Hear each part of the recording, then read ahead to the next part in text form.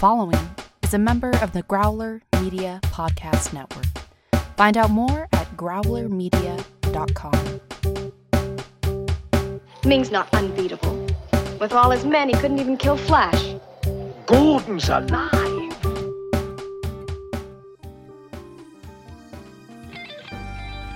Welcome to Flash Gordon Minute, presenting your hosts from Minute of Darkness and the Cosmic Geppetto Podcast, Brad, and introducing your intrepid explorer of Planet Mongo, Eric.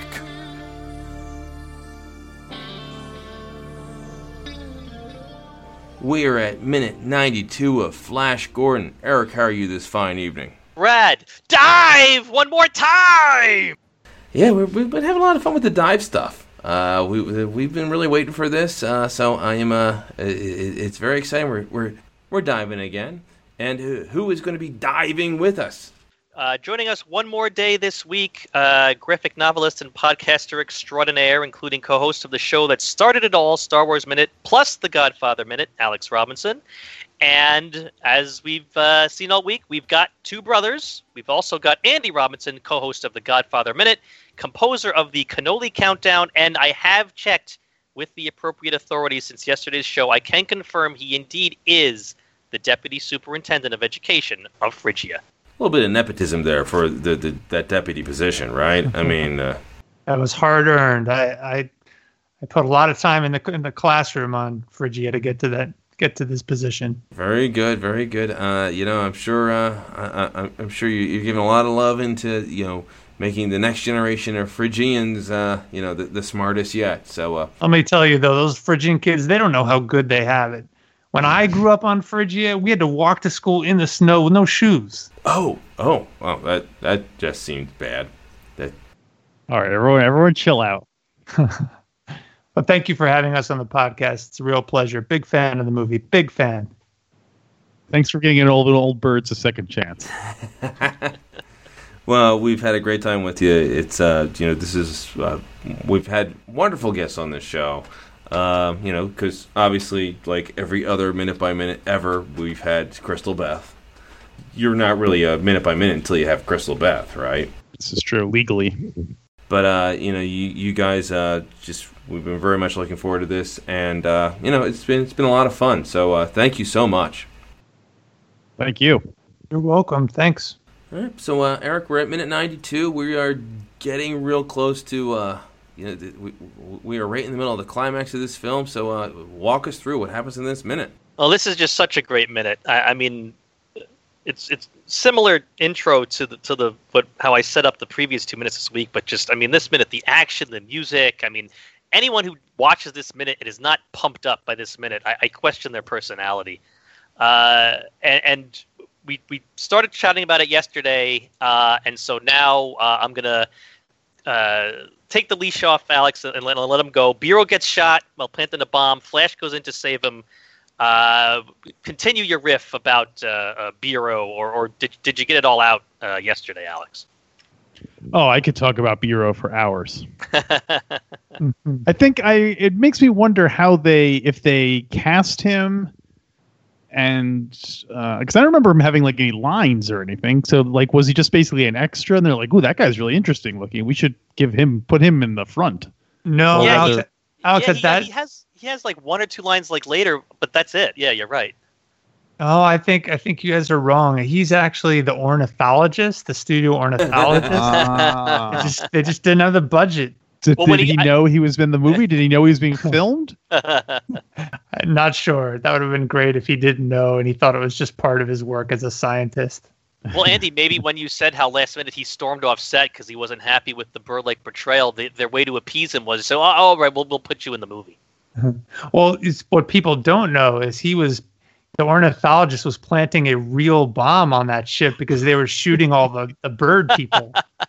He was really trying to protect them, and then the director said, "Oh, let's capture this. This is real. This is legitimate. Keep it rolling."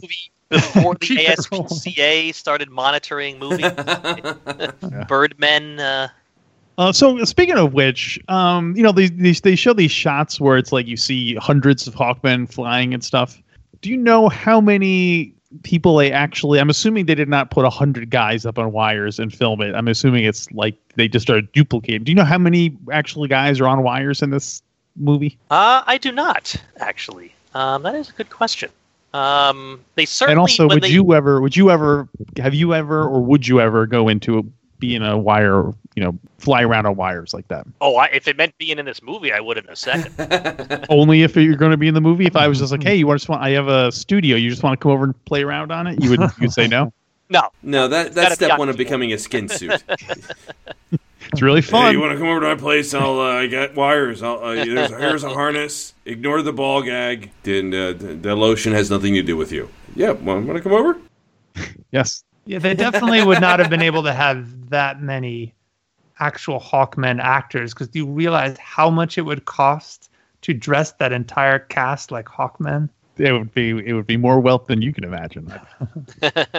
I bet he can imagine quite a bit. I wonder if any of those Hawkman costumes are still like extant, like if some collector has them. Oh, or there's do got they reuse them for something else? Getting sold on eBay and all those auctions that they do of movie props.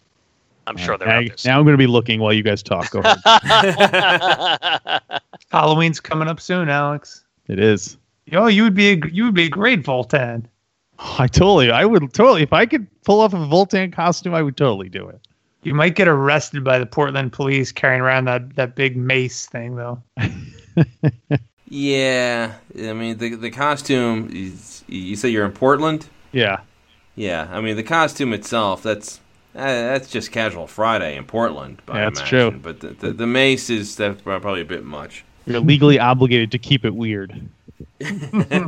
First off, the thing that really struck me with the bomb, and I just can't get over, is it's a bomb, and then he just stops to pull out that little TV antenna, basically.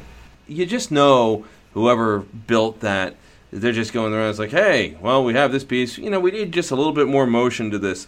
Hey, cut off the rabbit ears to my Zenith. Yeah, it really looks like an old school fire alarm bell, the old one that had the hammer that rang in a school. Based on the budget, it almost certainly is. Yeah.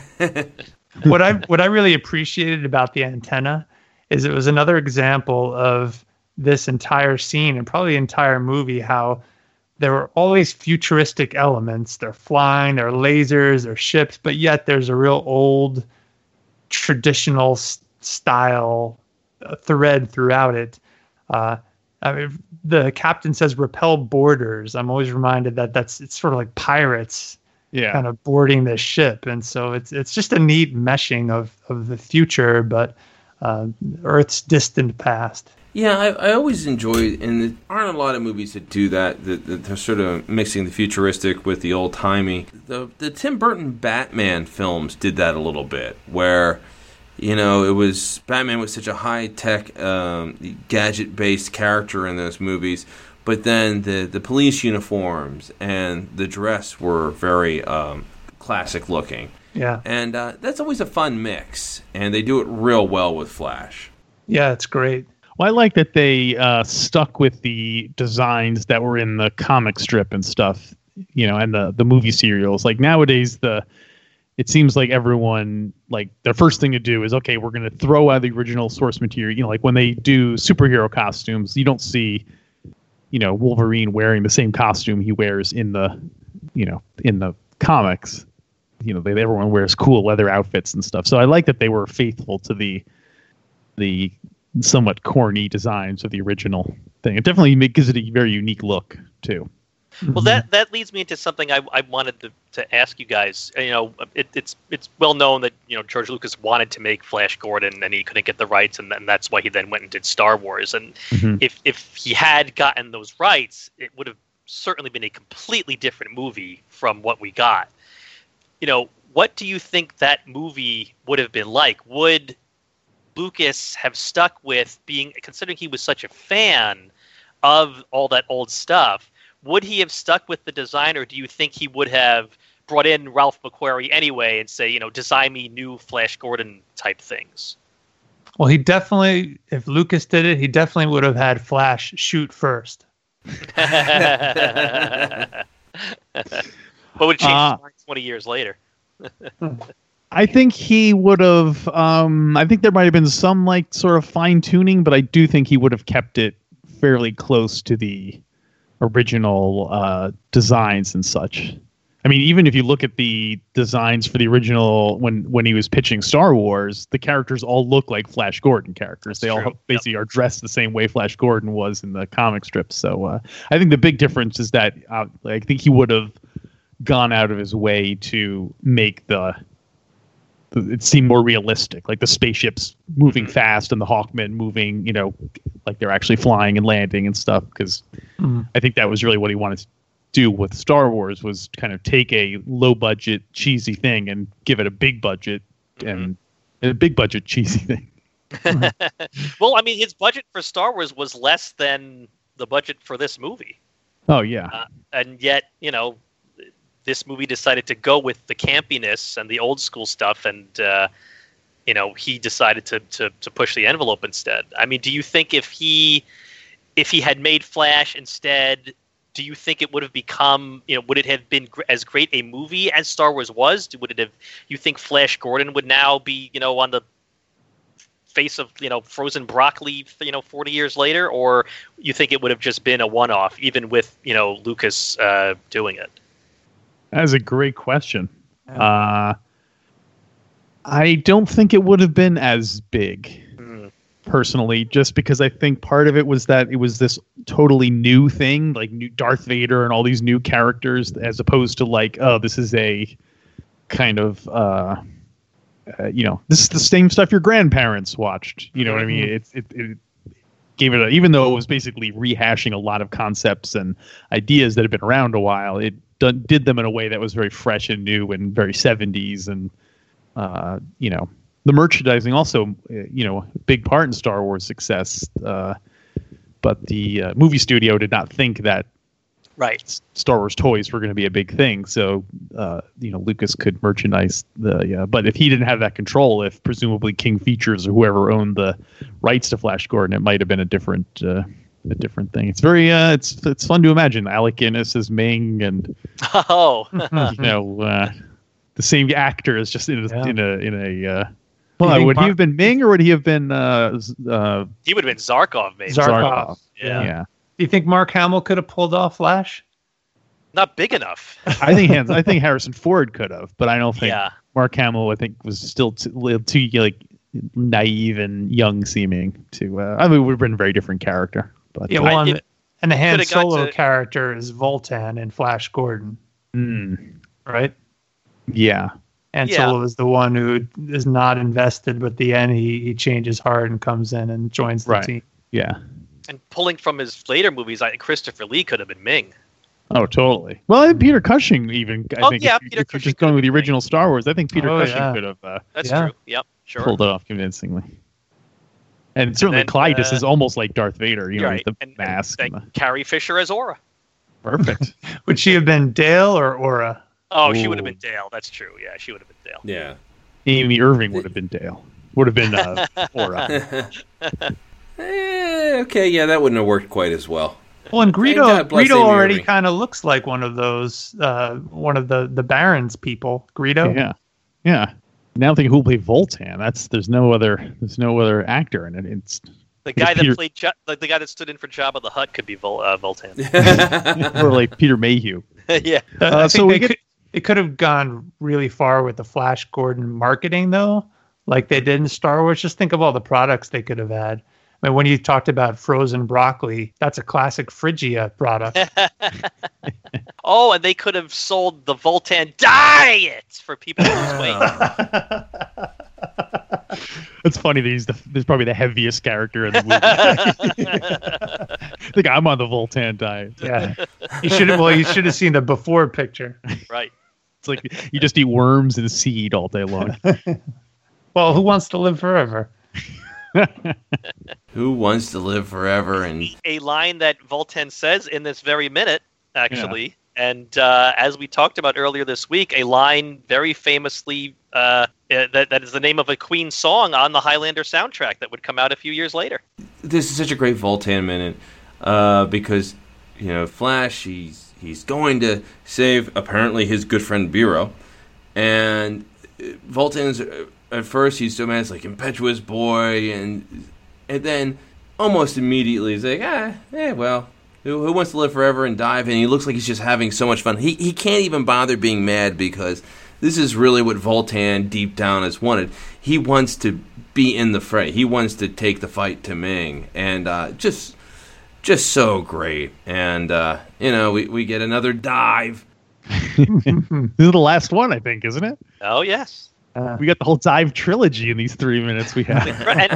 and one per minute too. It worked out perfectly. Yeah. This one in particular, he delivers right after he says, who wants to live forever? This one in particular sounds like die, which is appropriate because he's saying who wants to live forever. And boom. That's probably why he believes it's a suicide mission. Yeah. I gotta say, one thing I love also about Voltan is that he's going in fighting with an axe. He's going against people fighting with laser guns, and he's going to be hacking people in the chest with an axe. That's some badassery right there. That's some Brian Blessed level badassery right there. Do you know he walked to the North Pole on foot with that axe? Wow.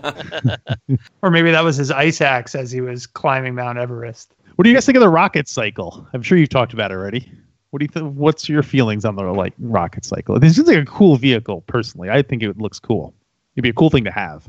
Yeah. We liked the design, but we found it curious that Flash immediately knew how to operate it. Well, that's the rules of science fiction, right? That. Yeah. The logic behind the rocket cycle is very shaky. First off, why it was there in the first place? It's like, okay, we got a planet with a bunch of people with wings that can fly.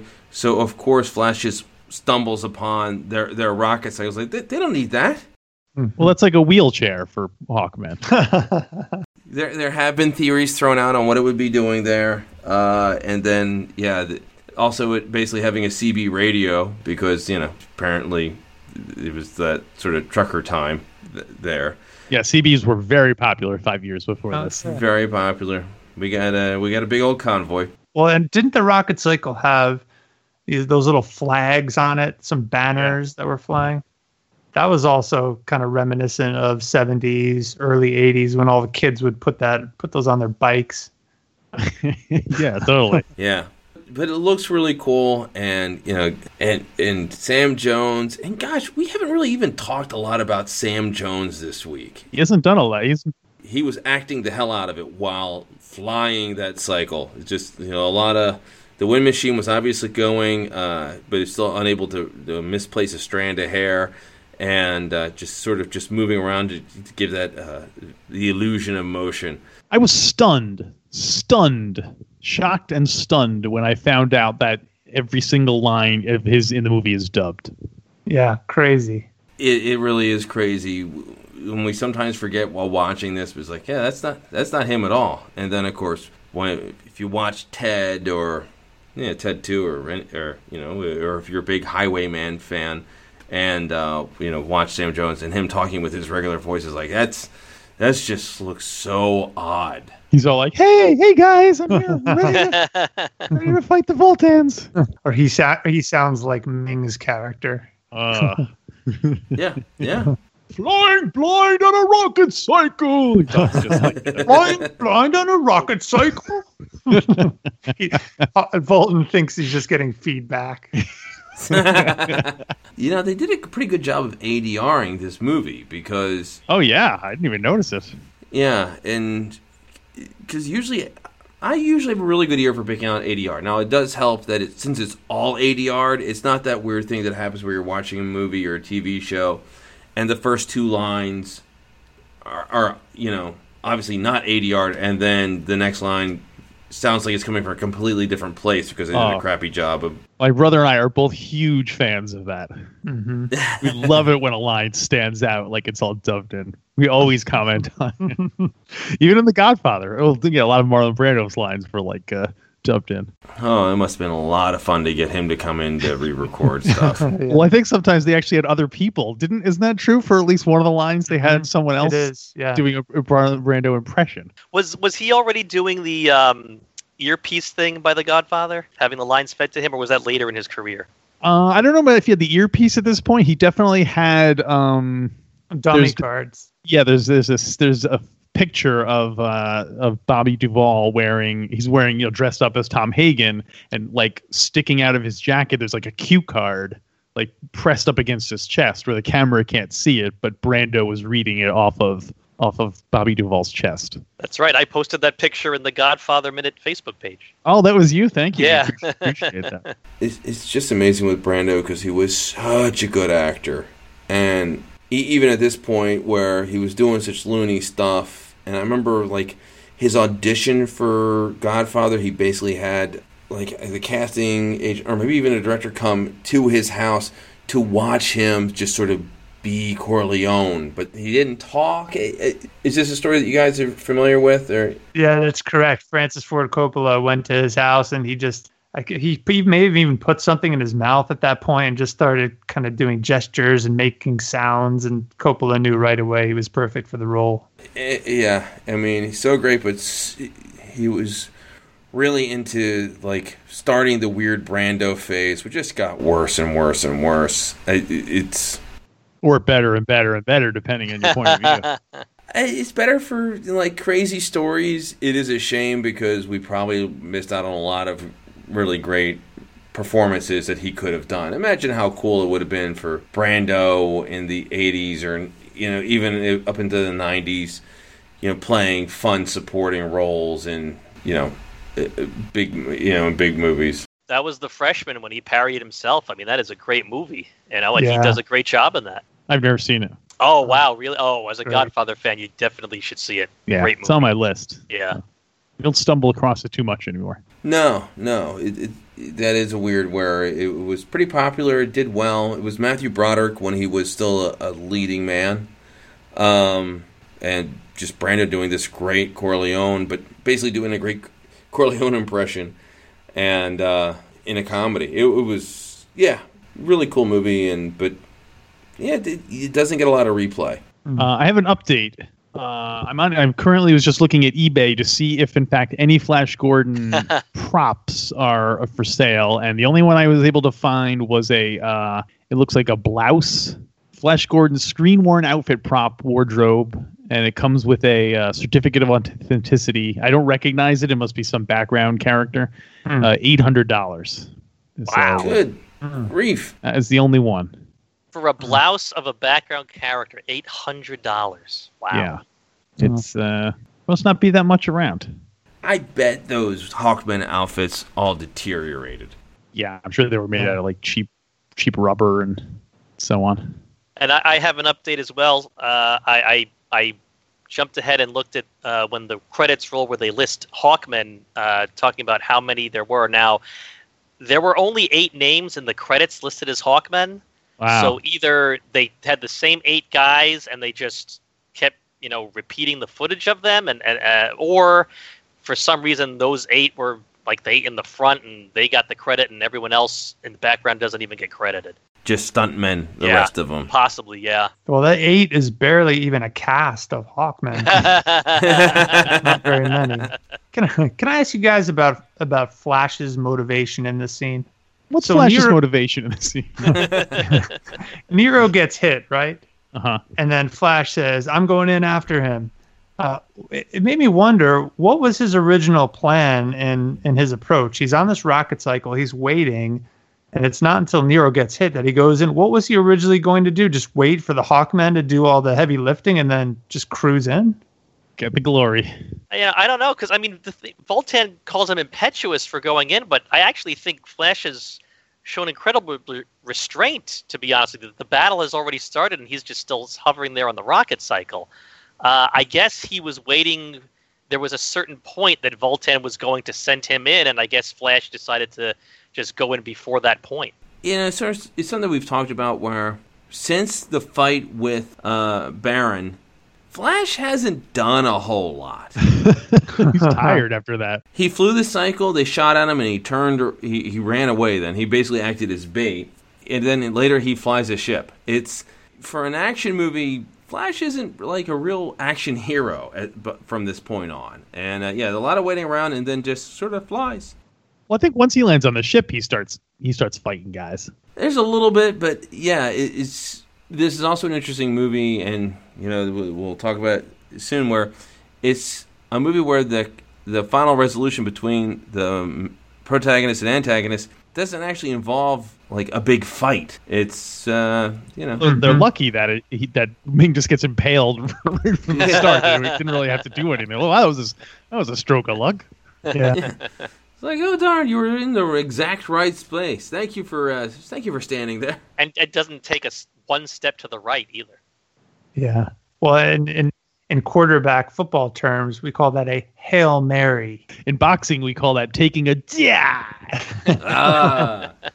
So Alex was kind enough to send us the link here, folks, to this Flash Gordon eBay sale, and it doesn't look familiar to me. The description says it's someone wears it during the wedding ceremony, which hasn't happened in the movie yet. So, okay. So keep an eye out for it. Yeah, we'll keep an eye out for it now. But boy, $800 for a costume you don't even recognize.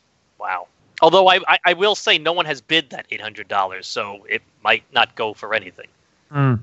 Oh yeah, that's true. For all we know, this has been up a couple of times. Yeah. If you could own one prop from Flash Gordon, what would you pick? Mm. Ooh. Would it be? Are you asking about a prop from the production or a real item from the world of Mongo? No. Well, the first. Well, let's take the second. Let's take the first one first. A real prop that was used by Sam Jones and Brian Blessed and the gang that existed in our Earth. I think I might do Flash Gordon's sword at the very end. That's what I was going to say. It's so cool. It's easy to store and display. I think Voltan's mace would be a nice conversation starter. Just put that up over the mantle. It might be nice. I even change my vote. I'm gonna go with the tree stump thing.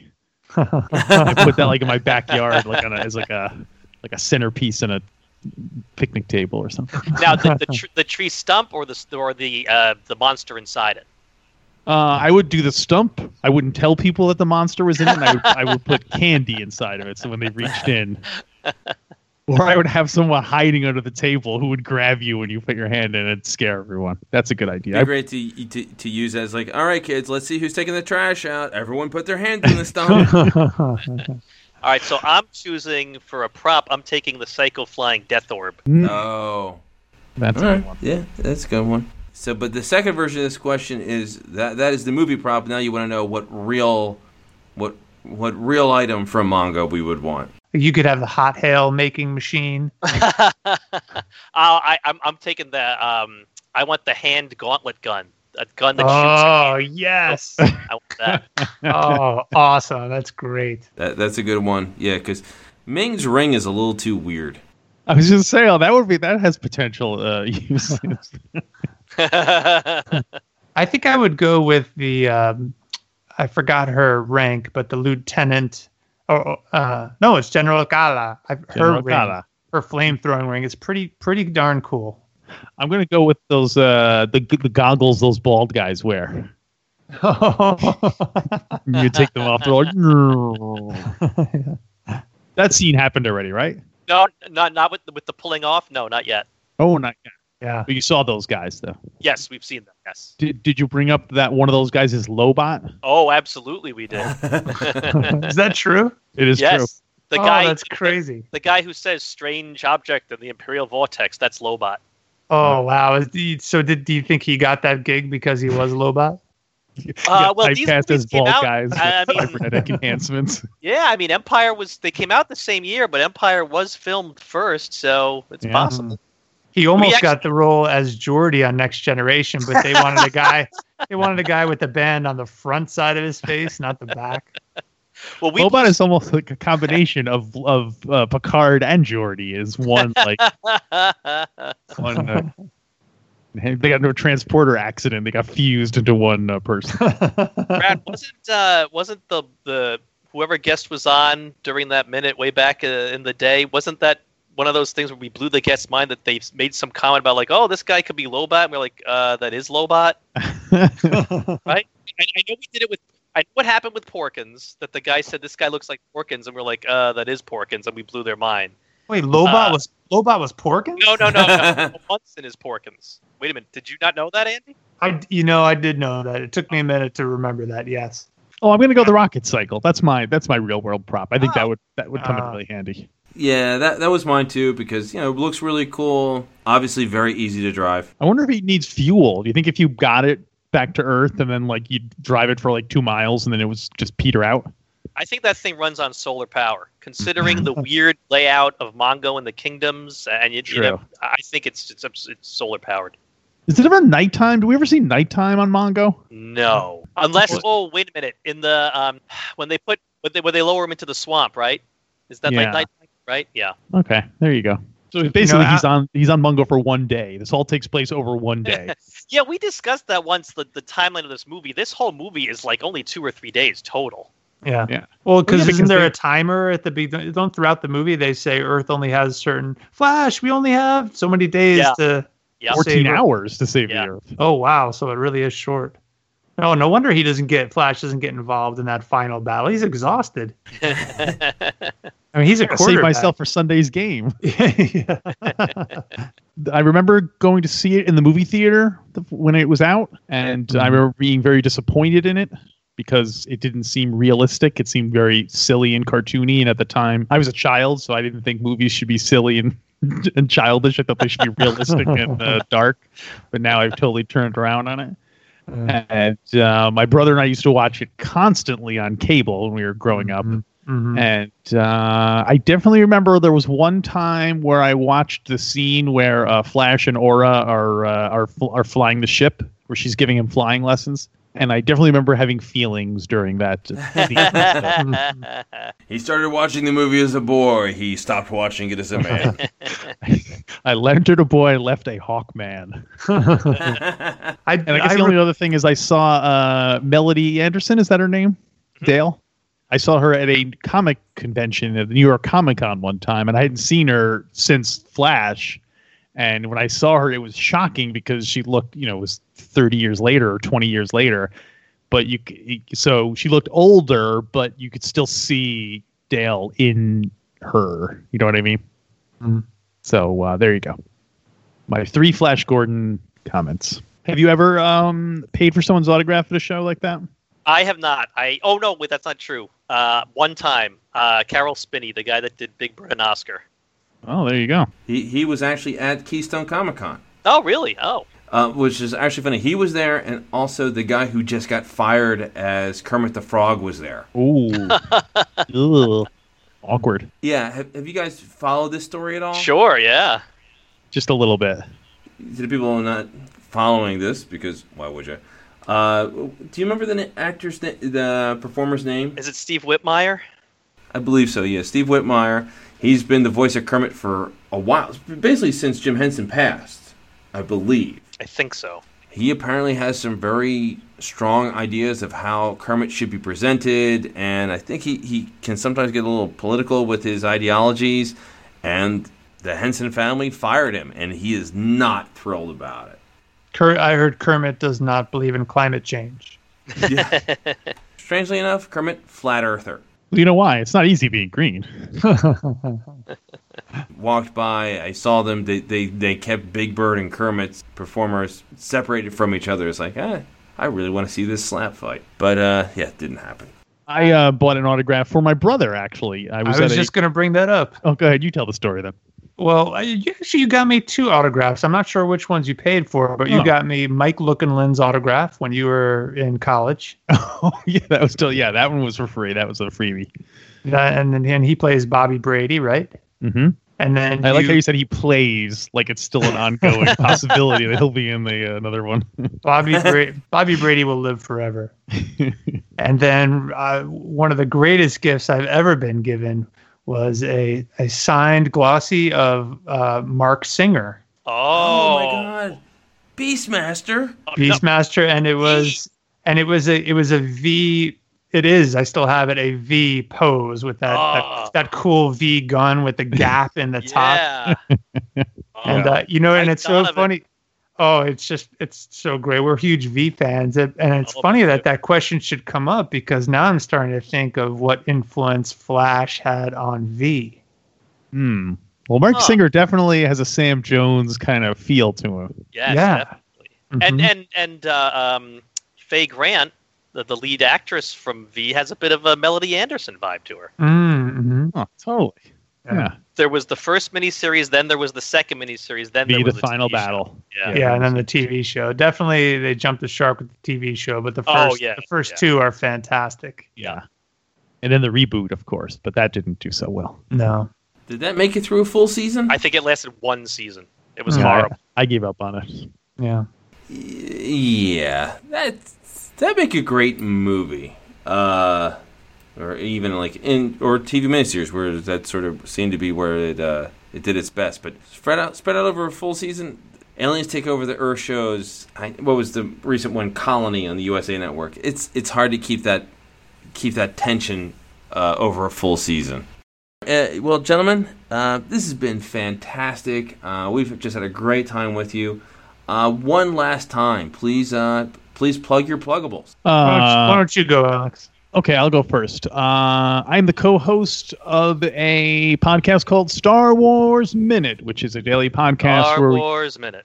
Thank you, where we go through the whole Star Wars saga 1 minute at a time. We've made it through Star Wars, Empire Strikes Back, Return of the Jedi, The Phantom Menace, Attack of the Clones, Revenge of the Sith, and we are about to start our coverage of The Force Awakens. So check that out wherever you find podcasts or at StarWarsMinute.com. And Alex and I are co-hosts of The Godfather Minute, so you can go to thegodfatherminute.com.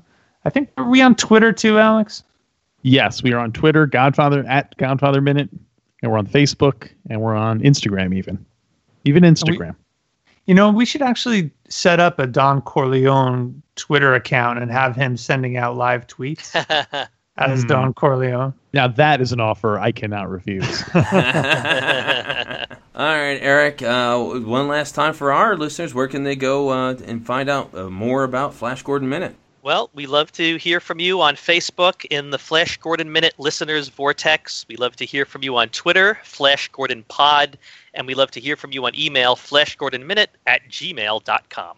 Yeah, we're always looking for your ratings, reviews on iTunes. Eric, this has been a great week. Often at the end of the week, we like to thank the Star Wars Minute guys because they are the ones who set the path that we've all followed, and they're actually here. One of them is actually here, so thank you. I thank you guys for doing your show. When I first got into podcasts years ago, I Googled Star Wars podcast to see what was out there. I came across your show. I was hooked from the first episode I listened to. I've been playing catch up ever since. You had me on one of your weekend shows. You played one of my voicemails once before an episode, which were both big thrills for me. So, and of course, I was inspired to do this show because of it. So, long live Star Wars Minute. Well, that's very kind of you to say. I'm glad it has inspired you to do your own show. Yeah, and I got to thank you as well because I've been so fortunate. Your show inspired Eric, and because of that, I'm doing this, and I'm having a great time. Eric is a great partner. I couldn't ask for anything more. So, Eric, thank you. Well, that's nice, Brad. But I'm concerned about something though. I realized that we just completed our week with a Star Wars Minute co-host, and we had him on for minutes 90 to 92. And I'm wondering how I could have been so dense to not wait to schedule him for just one more week, because he could have been on for minute 94. 94. I'm really, really worried, thank you, that the Star Wars Minute Listener Society, if they listen to these episodes because Alex is on, are going to pull my ears off like a gun dark. I understand this. There's something really to worry about. That earless look doesn't look great for everyone. Don't worry, there's things that you can do. Earmuffs look great if that does happen, but perhaps it won't even get to that point, because if you need someone to protect you, don't you worry, because Flash will save every one of us.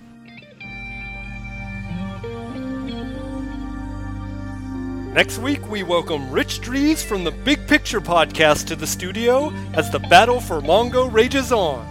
Soon we'll find out if a New York Jets quarterback has what it takes to save every one of us. Incredible adventures await you here on Flash Gordon Minute.